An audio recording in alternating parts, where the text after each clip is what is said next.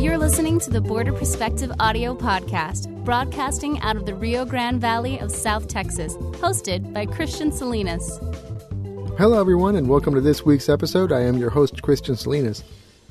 Just a few weeks ago, we had as guests on this podcast Mrs. Stephanie Herwick and Mr. Mark Pena, who discussed some of the environmental concerns that are specific to the Rio Grande Valley. And they pointed out how probably the biggest environmental problem in our area is the Mexico-United States barrier, or more commonly referred to as the border wall.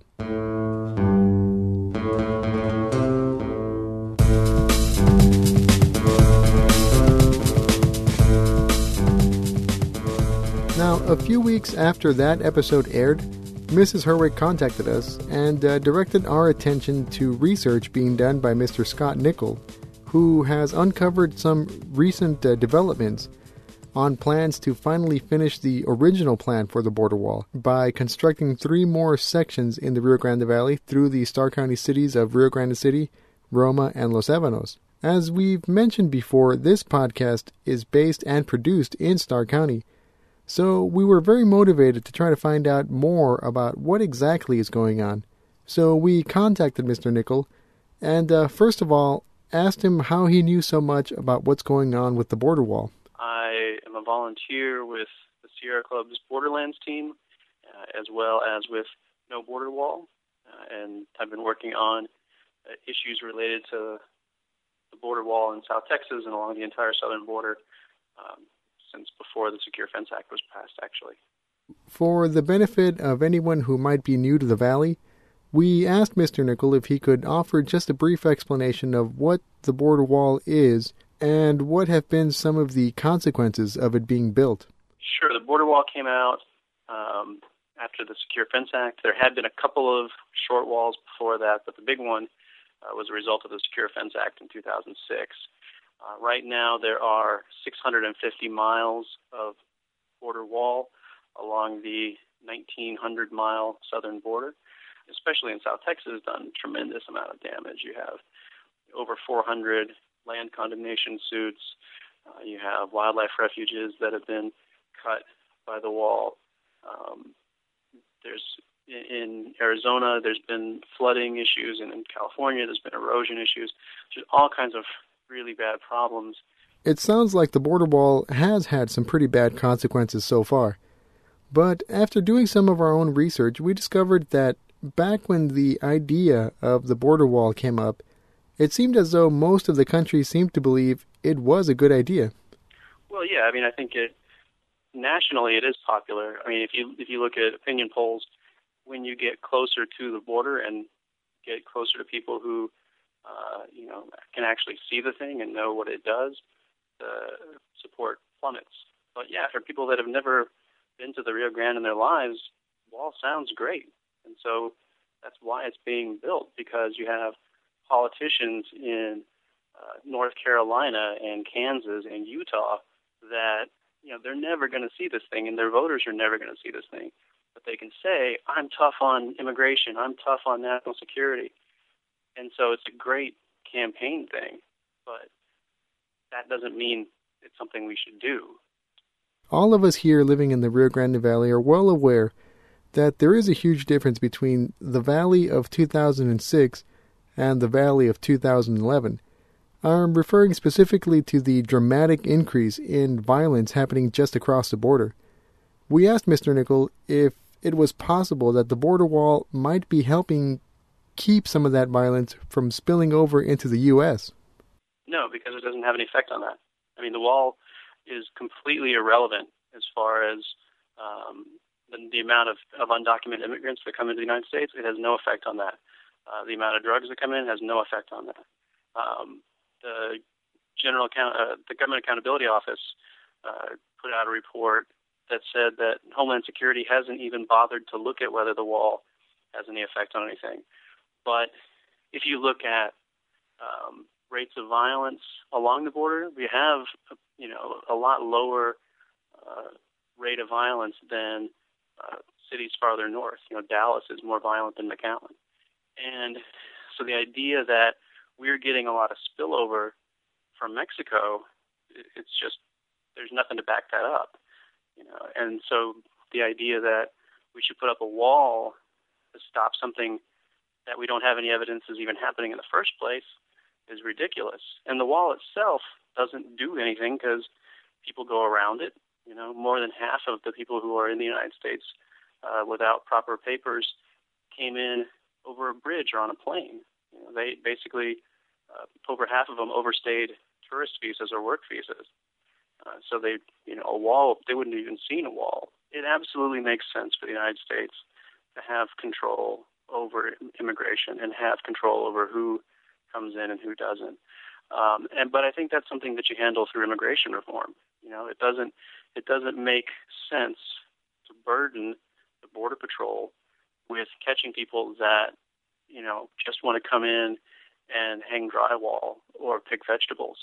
If we had a process for them to come in legally, then the Border Patrol could focus on the bad guys and not be wasting their time on people who aren't any threat at all to the United States.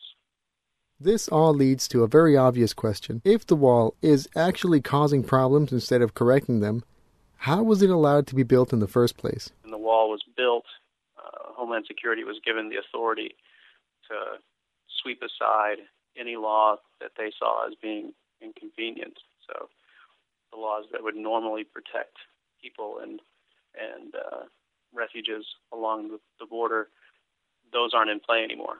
I have to admit, Mr. Nichols' answer was a little confusing. How could a government agency like the Department of Homeland Security simply just ignore the law?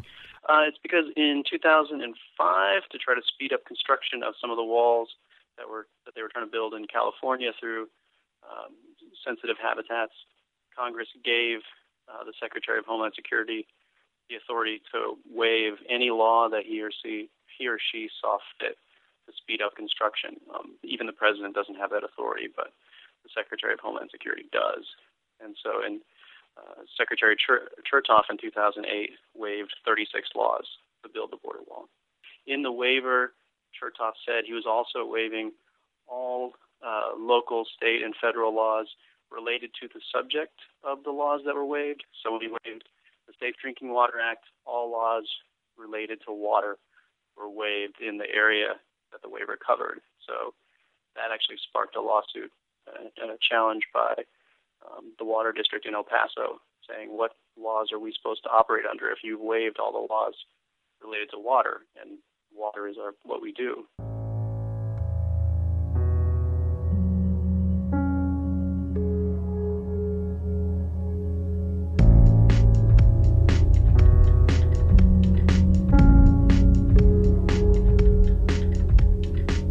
So now that we know a little bit about the history of the border wall, we asked Mr. Nickel if he could give us a rundown of what's happening with the wall now. Well, basically, about 650 miles have been built.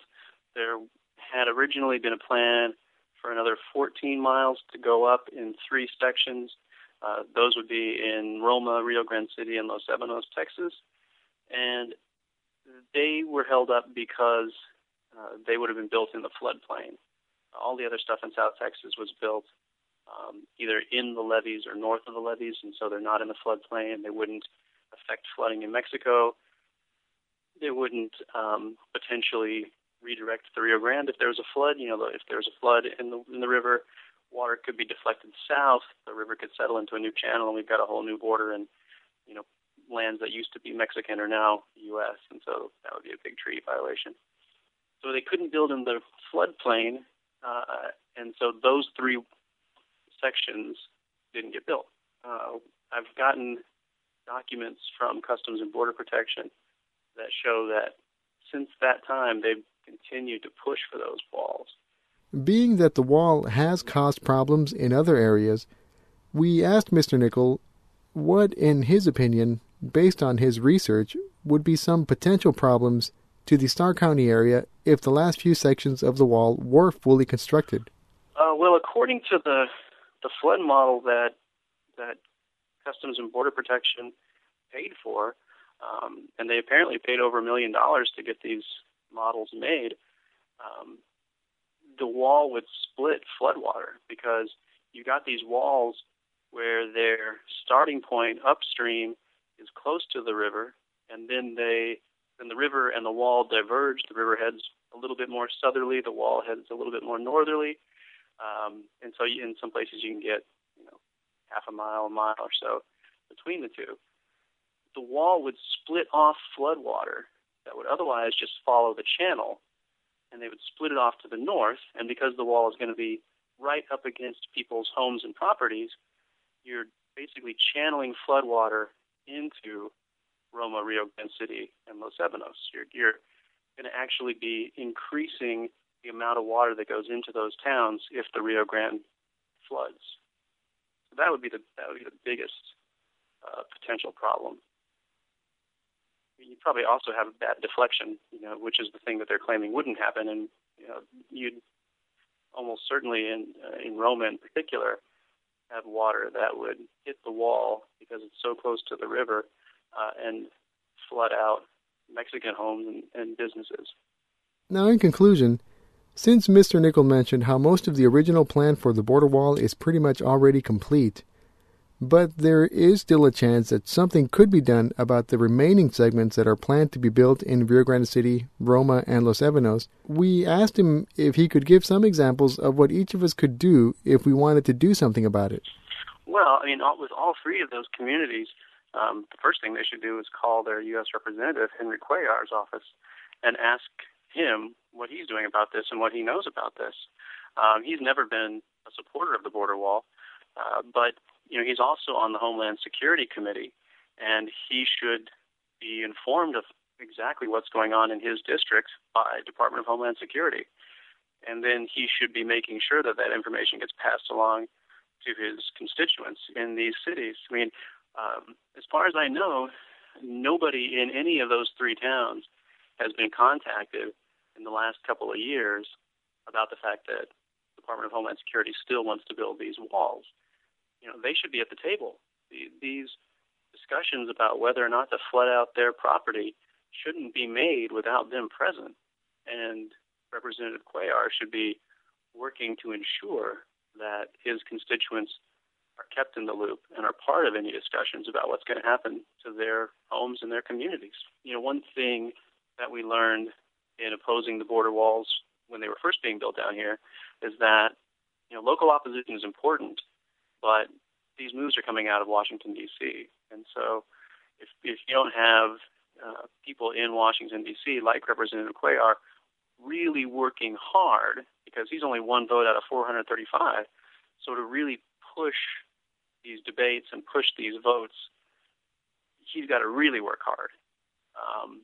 And if not, we get, like H.R. 1505 is being pushed by a representative from Utah. He doesn't live anywhere near the border. He's exactly midway between the southern and northern border. He's as far away from those as he could be. But he's pushing for this H.R. 1505, and that would do the same thing as the Real ID Act, except it would cover a lot more. The Real ID Act waivers only covered border wall construction.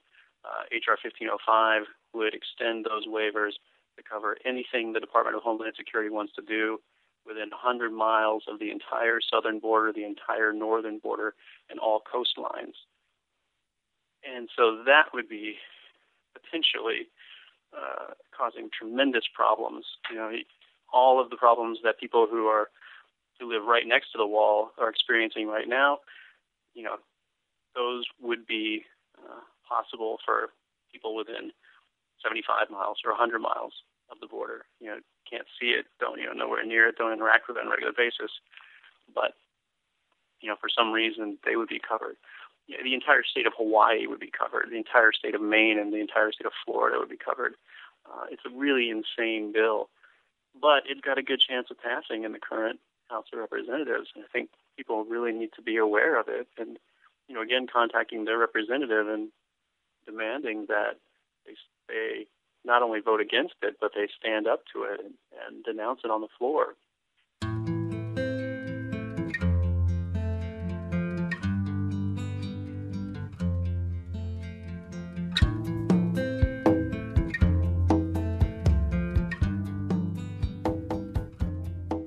we want to thank Mr. Scott Nichol for taking the time to talk to us. If you would like to stay up to date with what's happening with the border wall, you can visit the website www.no-border-wall.com, or you could contact Mr. Nichol directly. I can be reached at noborderwall@yahoo.com. That noborderwall being all one word. And Mr. Nichol also suggested doing a quick Google search of Congressman Henry Cuellar to find the congressman's most recent contact information. And I think people should. That's politicians generally respond to voters.